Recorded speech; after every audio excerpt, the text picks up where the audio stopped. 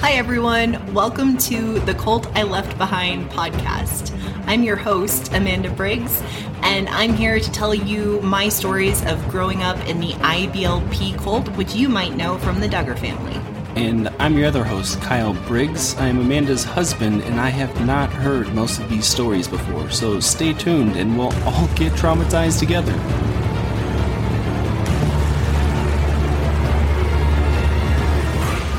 All right, welcome back to the next episode. What do you have for us tonight, Amanda? Music. Music? And how demonic it is. Oh. Unless it's a hymn written in the 1800s. Mm-hmm. Or classical music. Those are the two exceptions to the rule. Yeah. What was different about hymns? I guess we're going to find out because, all right, so source documents for this episode are the basic seminar and the advanced seminar workbooks. So there isn't complete context. It's, just the fill in the blanks for the basic seminar. Mm-hmm. And then the advanced seminar has a lot more text, but there's still, you still don't have the verbal teaching Bill did to explain some of it. So I've been reading through this and I don't understand it. And some of it's just factually incorrect. So Surprise. A little background on me. I don't remember everything I used to know about music theory, but once upon a time, I was a major music theory nerd in college. I took 5 semesters of music theory, all the way up through 20th century music theory, which was a bitch. And then there was only one other level of music theory offered by the music department. And for whatever reason, I didn't take it. I didn't need it to graduate. I ran out of time to take it. I used to know. I used to know a lot about music theory. I retained some of it, and I don't have a minor in music. I have an interdisciplinary in music. Okay. It's almost enough credits to be a minor, but it's not. And I didn't feel like I was in a time crunch. There was a lot going on with my ex-husband's military career, and I had to leave campus to move with him if I wanted to move with him, and we'd already been separated for a long time because of his training, and I didn't want to stay on campus just to take the rest of the credits, and they were all only on campus, no online options, so blah blah blah. Anyways, that's why I have an interdisciplinary instead of a minor. I wouldn't say I'm an expert on this, but I think after reading this, I know more about music than they do. Okay. I believe that. So I guess this episode is going to be a little bit of what I remember being told about why we could only listen to hymns and classical music. And then also what the adults knew from Bill that caused them to have those rules in the home. I think we might be in for another wild ride. As always on this podcast. Anytime we look at primary source material from the cult. It's wild. I know I shouldn't be shocked anymore, but also I'm reading this stuff and I'm no, this is incorrect. That's well, you've been removed from it for a while, so I'm sure the leading tone to the tonic, that isn't the only interval. You have the same thing between the mediant and the subdominant, but they're that leading tone, it's so sensual. We'll get to it. It's just intervals. Sensual, it's intervals in a scale. Half steps versus whole steps. And they're there's just that one half step. And I'm that is false. So what was this differentiation there between classical music and, everything else that's unholy? Kyle, I gotta tell you, I really don't know why classical music was okay. Because it's named classical? I mean, maybe just because it was old, but if you study music history, every time there was a new era in history, and I don't remember all of them, but you have your Baroque to classical to Romantic to, I think after, there might have been another step between Romantic and 20th century.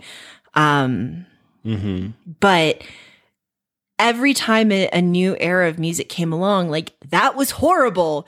And the churches would have their, uproar because now we're singing songs about God to a different style of music. So this is not new. This is not new.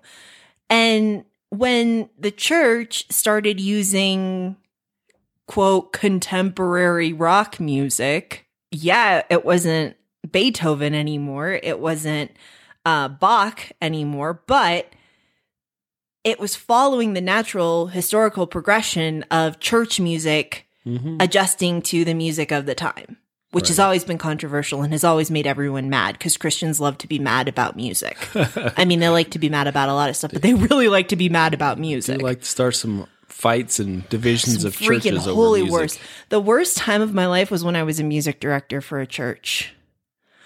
I had never had anyone cuss me out in a workplace environment before. But wouldn't you know, it was the parishioners of that church who sent me emails calling me names and swearing at me.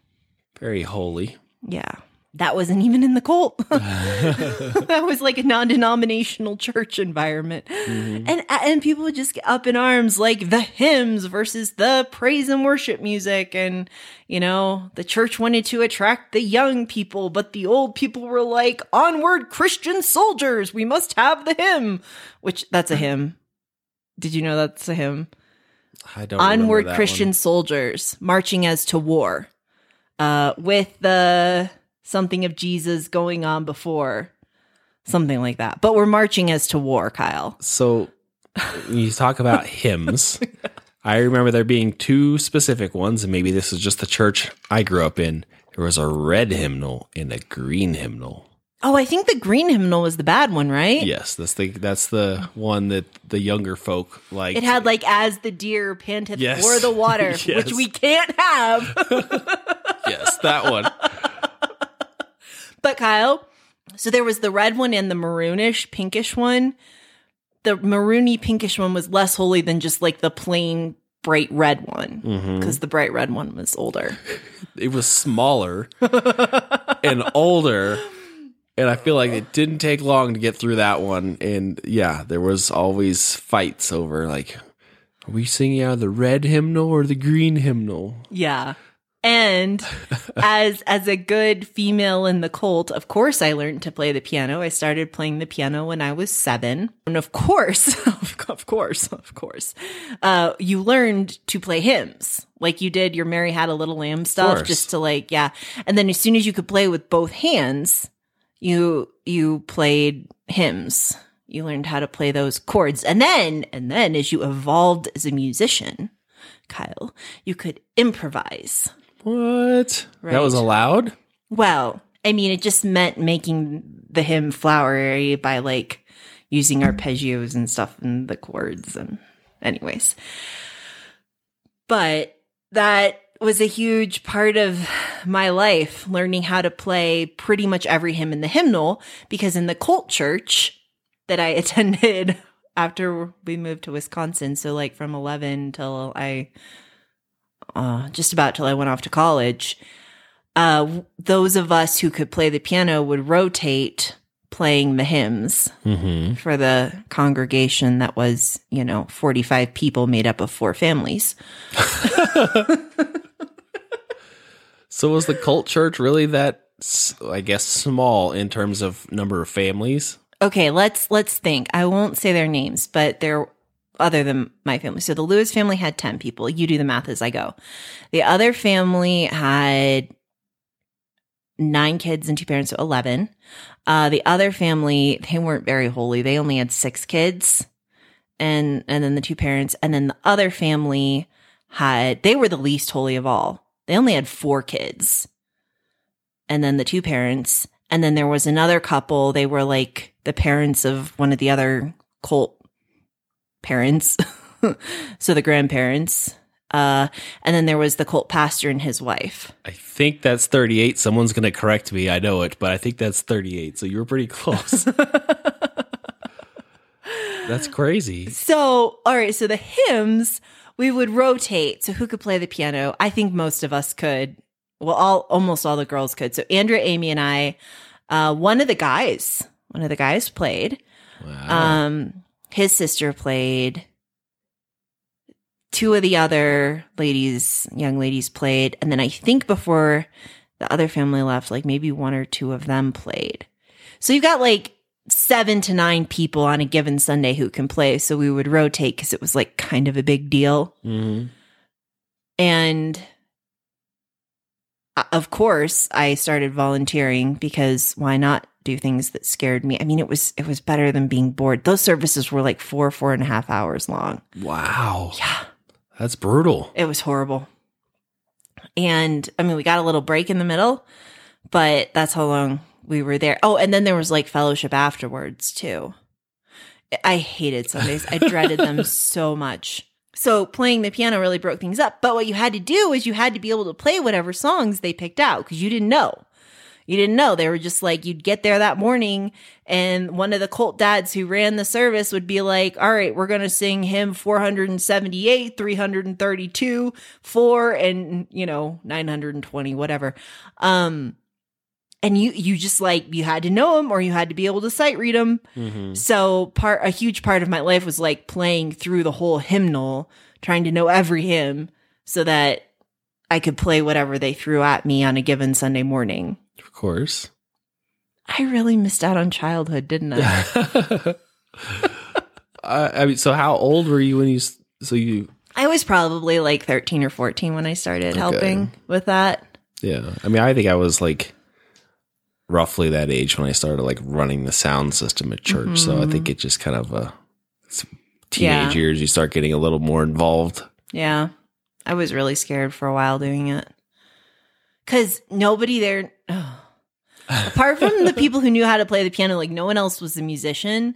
So they would like sing at different tempos and like off key. And when there aren't that many people, like someone singing off key is going to stick out. And so you just really had to focus as the instrumentalist and just like, this is the tempo and just like doggedly stick to it. Mm-hmm. Try to drag everyone along with you. So was there anything in those hymnals that was off limits? I don't think so. But one time, one of the cult dads was very controversial and he was different than the normal guy who led, but he was leading that day and he was like, we're going to sing this song. And instead of singing for such a worm as I, we're going to sing for such a one as I, because God doesn't think we're worms. That was probably like the most accurate thing that ever came out of that church. But like, Kyle, we're worms. I've never heard that one. That's new to me. And then the other thing you realize, and I'm just going back on a weird memory deep down the rabbit hole, but there were so many references to like war and being a soldier and like crusading for Christ. Like it's so the armor of God. Well, just like the warfare imagery is so wrapped up in that era of Christianity, and then it just moved on from there. Well, specifically the like the 1800s. Is that when the Salvation Army was founded? Because I think sounds right. But I have think no idea. There was a correlation, and don't quote me on this, folks. Like, go Google it or something. But I think there was a correlation between the Salvation Army being formed and like this marching as to war, I'm a soldier of the cross language in Christian worship music. Anyways, for whatever that's worth, don't go to war, people.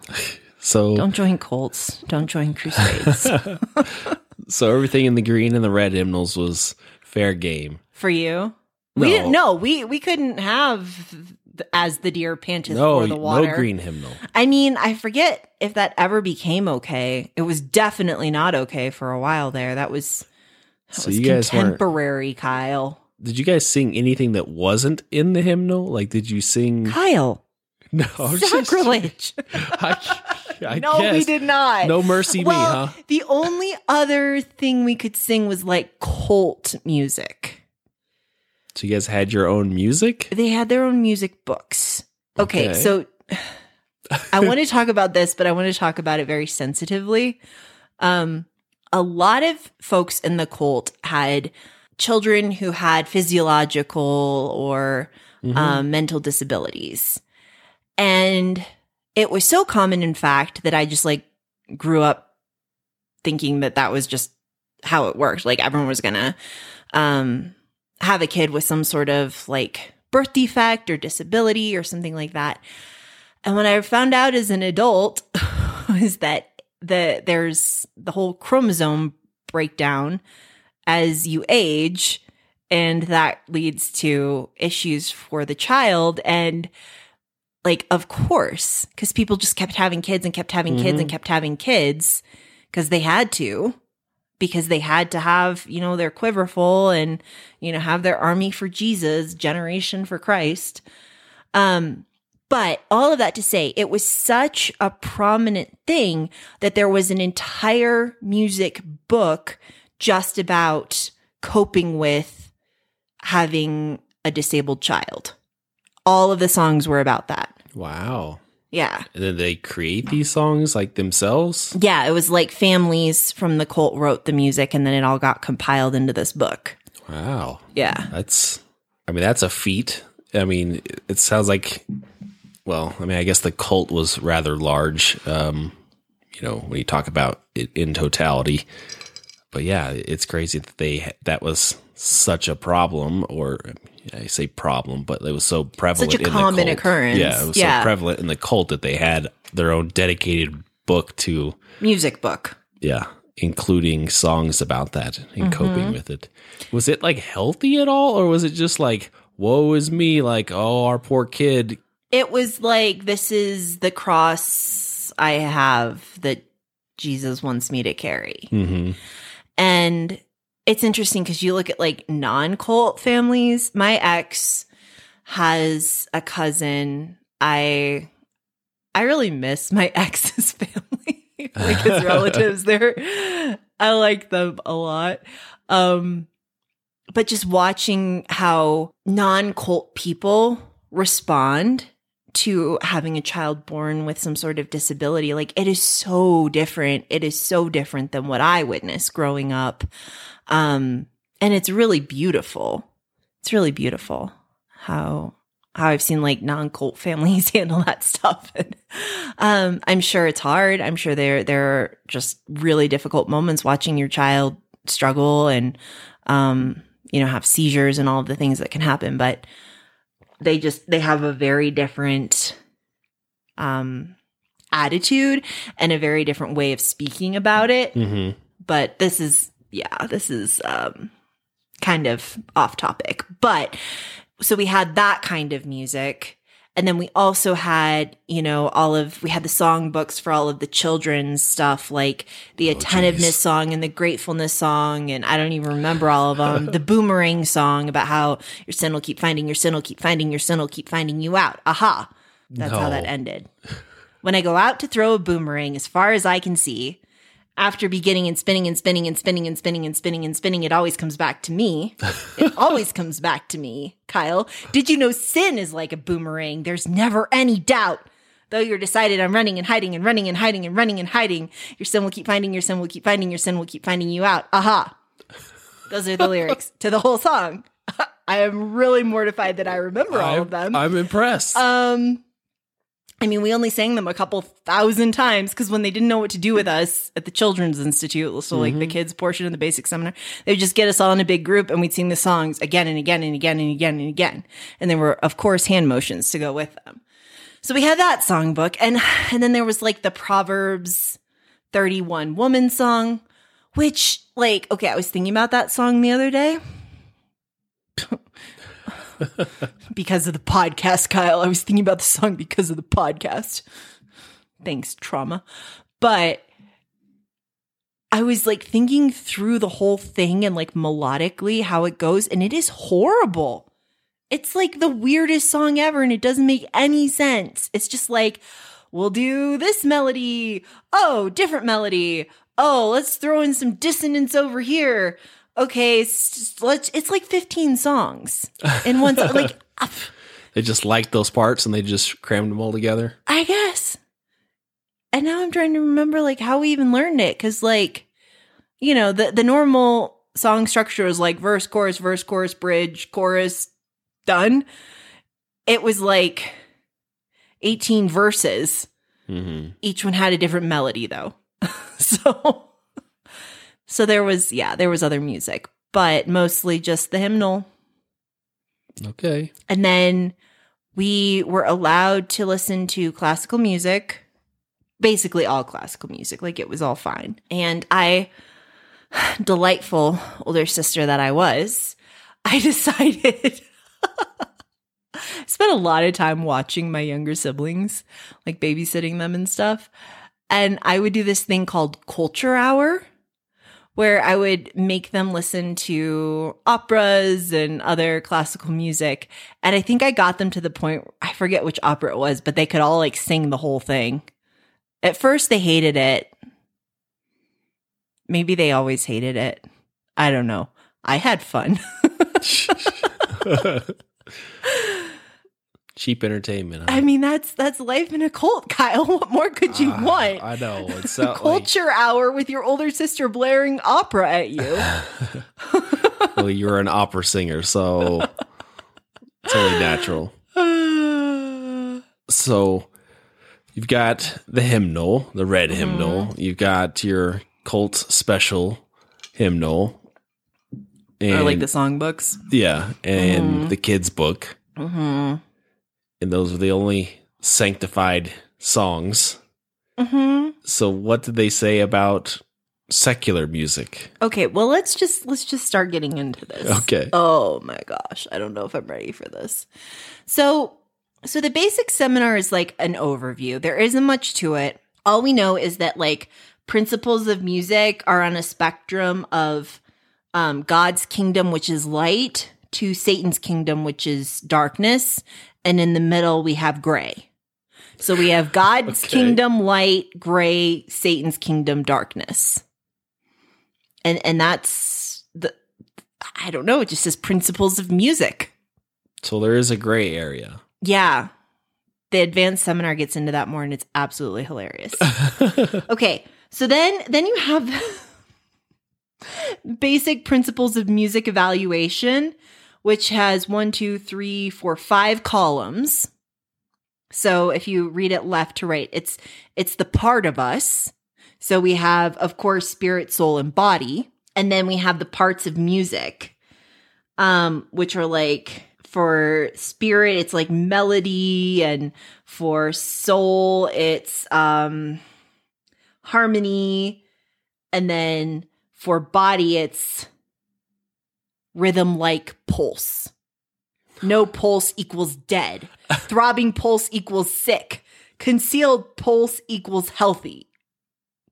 What? I have no fucking clue. I don't get it. So guys, if you take this and just extrapolate it to your life, if you can't feel your pulse, you're healthy. Okay, then it's basic drives in music. So for the spirit, it's spiritual. For the soul, it's psychological. And for the body, it's physical. Okay. Then you have tension/relaxation. For the spirit, it's rise and fall. For the soul, it's dissonance, consonance. And for the body, it's repetition, variation. Hell if I know. And then basic effects of imbalance. For your spirit, it's tension, unfulfillment, frustration, depression, and despair. Okay, the basic effect of imbalance for your soul is confusion and rebellion, showmanship, gusty, sentimental. Okay, and then for the body, it's sensuality and distractions. So none of that makes any sense to me. Mm-hmm. But my big takeaway from this is that no pulse is dead, throbbing pulse is sick, and concealed pulse is healthy. Whatever that means. Then you have basic principles of music evaluation. And it starts with the first principle, which is there is no such thing as amoral music. And then it breaks it down into chemistry, language, music, math, and art. I never once studied chemistry with music theory. So I don't no clue what they're getting at with that. But apparently, like, with language, it's letters, because A, B, C, D, E, F, G. Mm-hmm. Yeah. Music is notes, math is numbers, and art is lines. Okay. Yeah. And then principle 2, music is a form of worship. It is corrupted when mixed with carnality. So for under chemistry, it's poison. Language is untruth. Music is rock. Math is incorrect. And art is pornography. What doesn't make any sense? Yeah. How did they come up with that? So chemistry, H2O plus CN. That's water plus... I forget. I don't know what CN is. Okay, and that's poison. But apparently if you put those together, it's poison. Okay. Language is truth plus a lie is untruth. Music is rhythm plus imbalance is rock. Math is solution plus 1 is incorrect. And art is figure plus nudity is pornography. A naked person? So keep in mind, this is all under basic principles of music evaluation. Yeah, how does that play into Yeah. it? Like, we talk about naked people when we're talking about music. It just gets better, okay? So principle 3, is it wrong to use carnal music to present a holy message? Chemistry, do we take drugs to win addicts? Again, musical evaluation, folks. This is what you should be thinking about. Language, do we use curse words to witness? Yes. Music, do we use carnal music to gain a hearing? Math, do we steal to identify with robbers? What is art, do we draw lewd pictures to present Christ? So that's the basic seminar on music. And then we go to the advanced seminar. This is where shit really hits the fan. So we learn a lot more about the spectrum of light to darkness. Only now it's called light, God's kingdom, gray, evil, Satan's kingdom. So darkness is gone. It's just evil now. Okay. And then under that, we have scope of demonology. This is all under the segment, how to recognize, quote, the lie in contemporary music. Just doesn't make any sense. Mm-hmm. So now instead of body, soul, spirit, we have guidance, healing, and awareness. Okay. Light is for guidance is truth and testimonies, godly counsel. And then we'll skip the middle sections because let's just get right to evil, Satan worship, fortune telling, and rebellion. That's the antithesis, okay? And then for healing, on the light side, you have prevention, accountability, anointing, healthcare. Under evil, you've got suicide, witchcraft, and euthanasia. Again, this is about the lie in contemporary music. Hell if I know. Okay, and then awareness. Under light, we have fasting, spiritual, music, prayer. And then under evil, we have abominations, rock music, demonism. Mm-hmm. So rock music specifically called out there. Yeah. Not jazz or country. Yeah. Or... Oh, but in the gray, let's just run through the gray real quick. Yeah. Under guidance, in the gray, we have cults. We have cults in the gray. Cults are in the gray. Mm-hmm. Horoscopes and presumption. So, I mean, I guess according to this cult, if you want to be in a cult and have your horoscope, like, it's gray. Go crazy.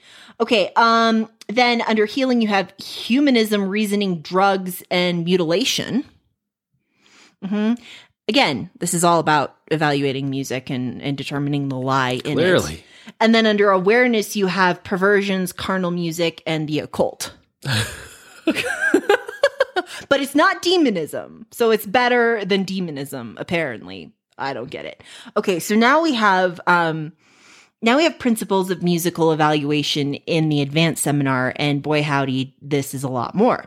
So under there's no such thing as amoral music, we learned that accurate evaluation of music is only possible as we integrate it with the related disciplines of mathematics, science, history, and medicine. Now, music is medicine, Kyle.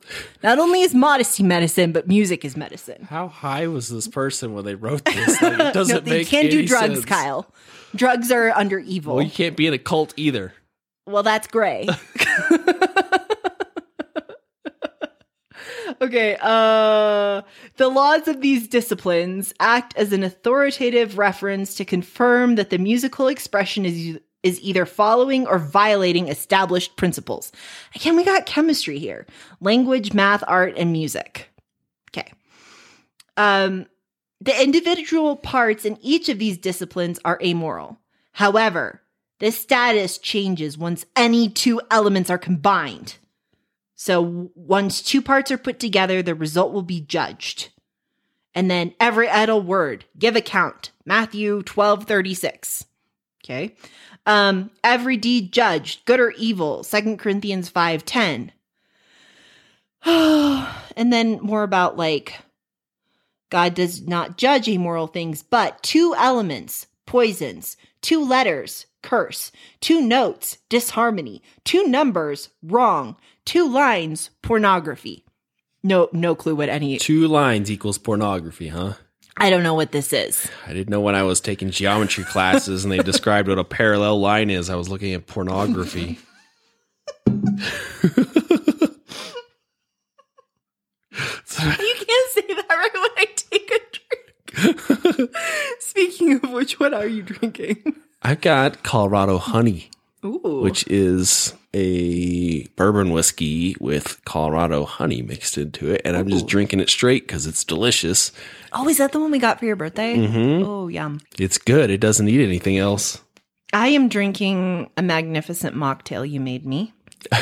It is choke cherry lime, like a mocktail mixer with club soda and then some non-alcoholic tequila that's a little spicy if you ask me, but it mixes really well with that stuff. It's really good. Okay. Then we talk about how music is interrelated to the study of other disciplines. And this is where we just really go off the rails even more, okay? How is music interrelated to the study of other disciplines? Just as there is a balance of power in the 3 branches of the United States government, so the laws of related disciplines provides checks and balances for music.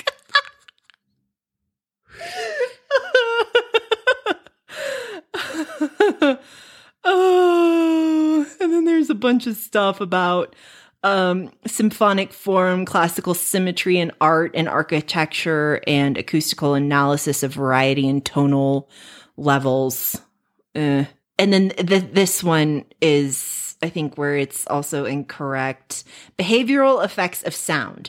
Why do sliding and sagging pitches in a singer's performance give a sensuous impression to the hearer? Oh, geez. Why, Kyle? That's the question. And then the answer is the study of science and behavior in the ability of the sound to suggest erotic movement. They're like looking really deep into musical theory here. And no, they're not. They're ignoring music theory. You know what I mean, though? They're like making these weird correlations between things. It's like, oh, there's a slide in there. It's so erotic. Well, okay, that's not the part where they said the thing about intervals. So we'll get to that. But I remember if it was like breathy or there was sliding, Chris would make us turn it off. It's too sensual. How did you even, like, how did they come up with this? Like, why is that sensual or sexual? I don't get it. Because it's whispering. It's suggestive. And then they have a segment on the cultural significance of atonality. Okay, that's a 20th century music thing. The cult wants you to have a historical understanding of the trends in art forms as they reflect the thoughts and desires of people at various time periods. So atonality is basically when a song isn't like centered on a specific key, it moves around a lot and there are weird intervals and borrowed chords and all this stuff, like way more than normal. And Aaron Copland is an artist or a composer, I had to sing a lot as a musician. So in competitions, you had to like usually have different eras of music represented. So something that would be considered what the lay person would call classical, but was probably like Baroque or Romantic or, you know, actual classical. And then you usually had to have like a 20th century piece because they're hard. They're hard because they're weird intervals that you don't normally sing, you don't normally hear. They don't make sense. I didn't like it, but I had to sing this song called "Why Did They Shut Me Out of Heaven" by Aaron Copland. And it's like, why did they shut me out of heaven? Did I sing too loud? Is the final phrase. And it's a very like dissonant interval. And I used that song and did very well with it in competitions. But that, I guess Rick and Chris just didn't understand what all of that meant because they probably wouldn't have allowed me to sing that song. Okay, that's a fun fact. Effects of rhythm on the function of the heart. How can an imbalanced beat in music actually cause the loss of physical strength? Oh, jeez. Answered by studying medicine and the acoustical effect of external rhythms countering heart rhythms in the body. I mean, I believe that like music impacts you physically, but that's a stretch. Expressions of subjectivity in music. Why is there an increasing focus on man's personal experience in lyrics of the 20th century songs? In the lyrics of 20th century songs. Well, that, Kyle, is answered by understanding the historical development of philosophy, an increasing emphasis on existentialism and humanism, motivating glorification of subjective experience as the most desired legitimate expression. I feel like that's another IBLP word salad. It sounds like it. I got lost on that. I was like, I don't even know what's happening. Acoustical evaluation of decibel level. Why is rock music consistently performed at high volume levels, Kyle? You can answer that by a study of acoustics and behavior, recognizing that the high volume levels are required to consume the listener totally and to block out the internal communication of personal conscience. Oh, is that a fact?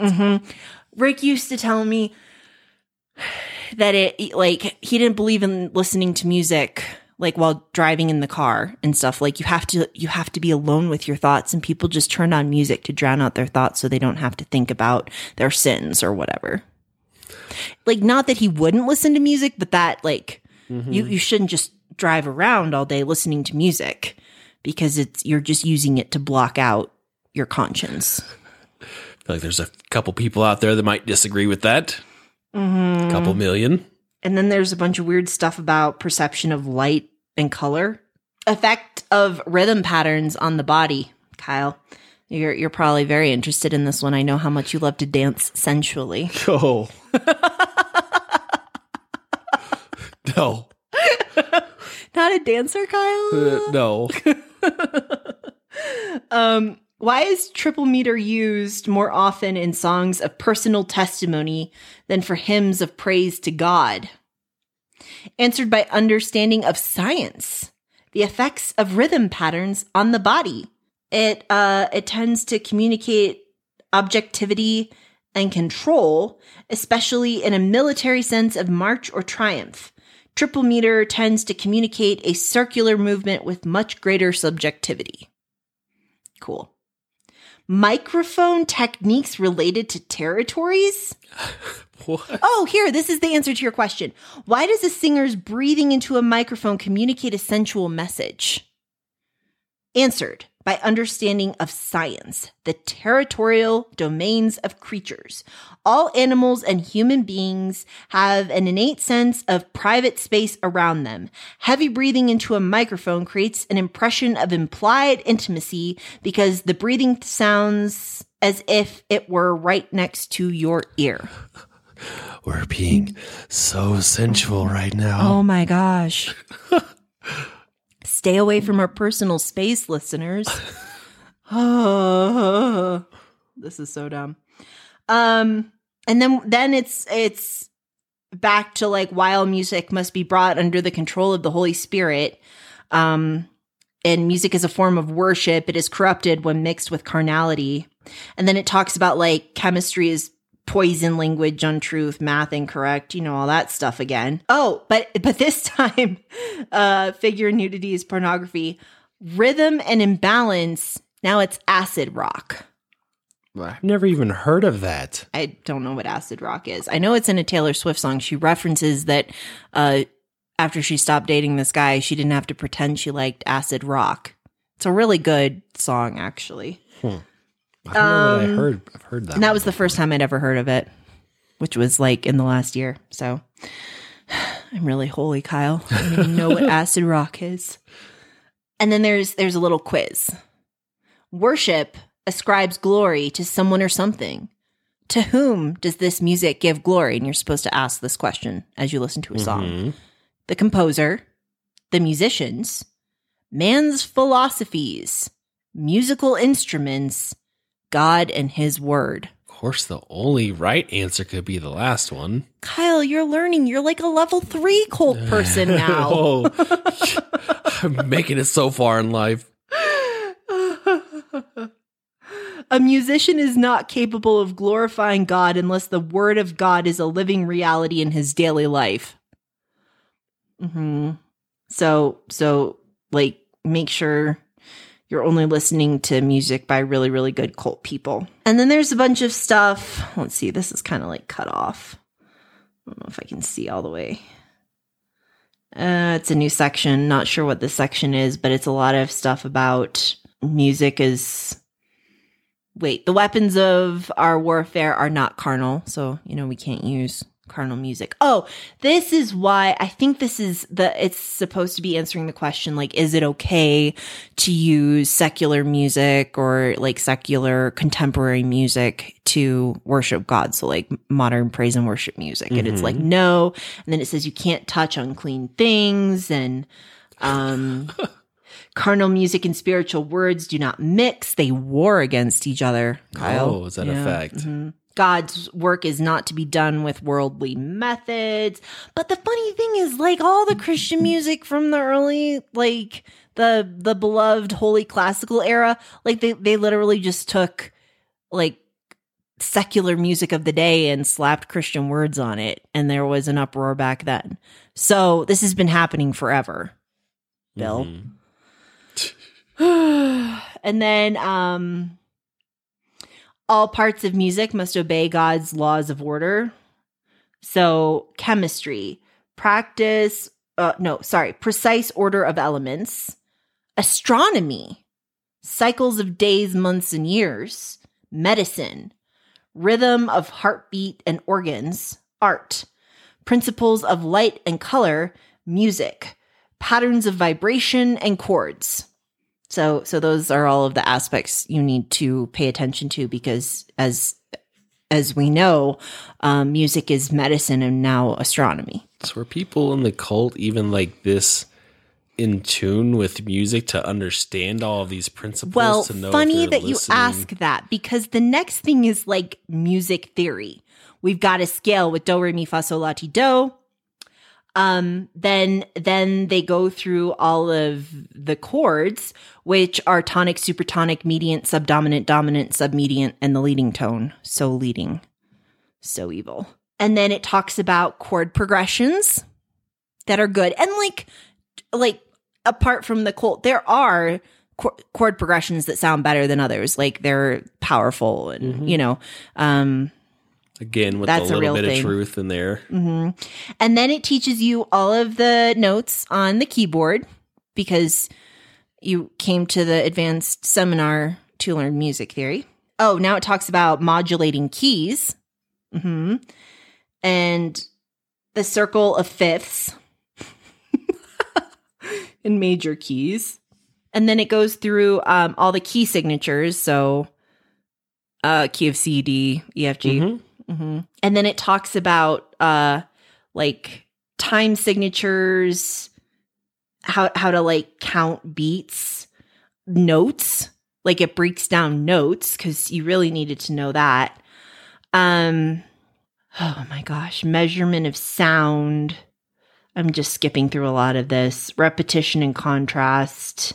it's crazy that they're going to this extent to try to teach people music so they can understand what music they should and shouldn't be listening to.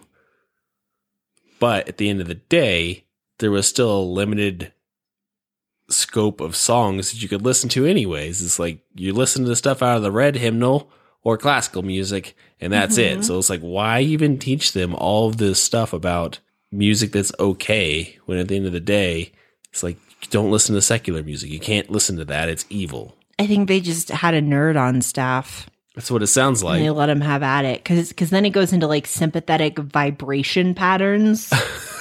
Sympathetic vibration patterns. And it's like an acoustical phenomenon in which the sound from a source is able to set in motion, vibration, any object around it which is compatible with it. And then it has a picture of a violin. I think it's talking about how stringed instruments work. And then it says any hymn can be changed to hard rock simply by changing the style. So hymns aren't even safe, Kyle. You desecrate those. And then I found this like blog style website called Throwing Out the Bathwater, examining the teachings of Bill Gothard. And it looks like it's referencing a different document about rock music.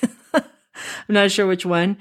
Bill felt very strongly about rock music. So it like the rock beat disobeys God's command to avoid all appearance of evil. And then it specifically calls out the categories heavy metal, punk, thrash, rap, dance pop, pop rock, rock and roll, and difficult to categorize.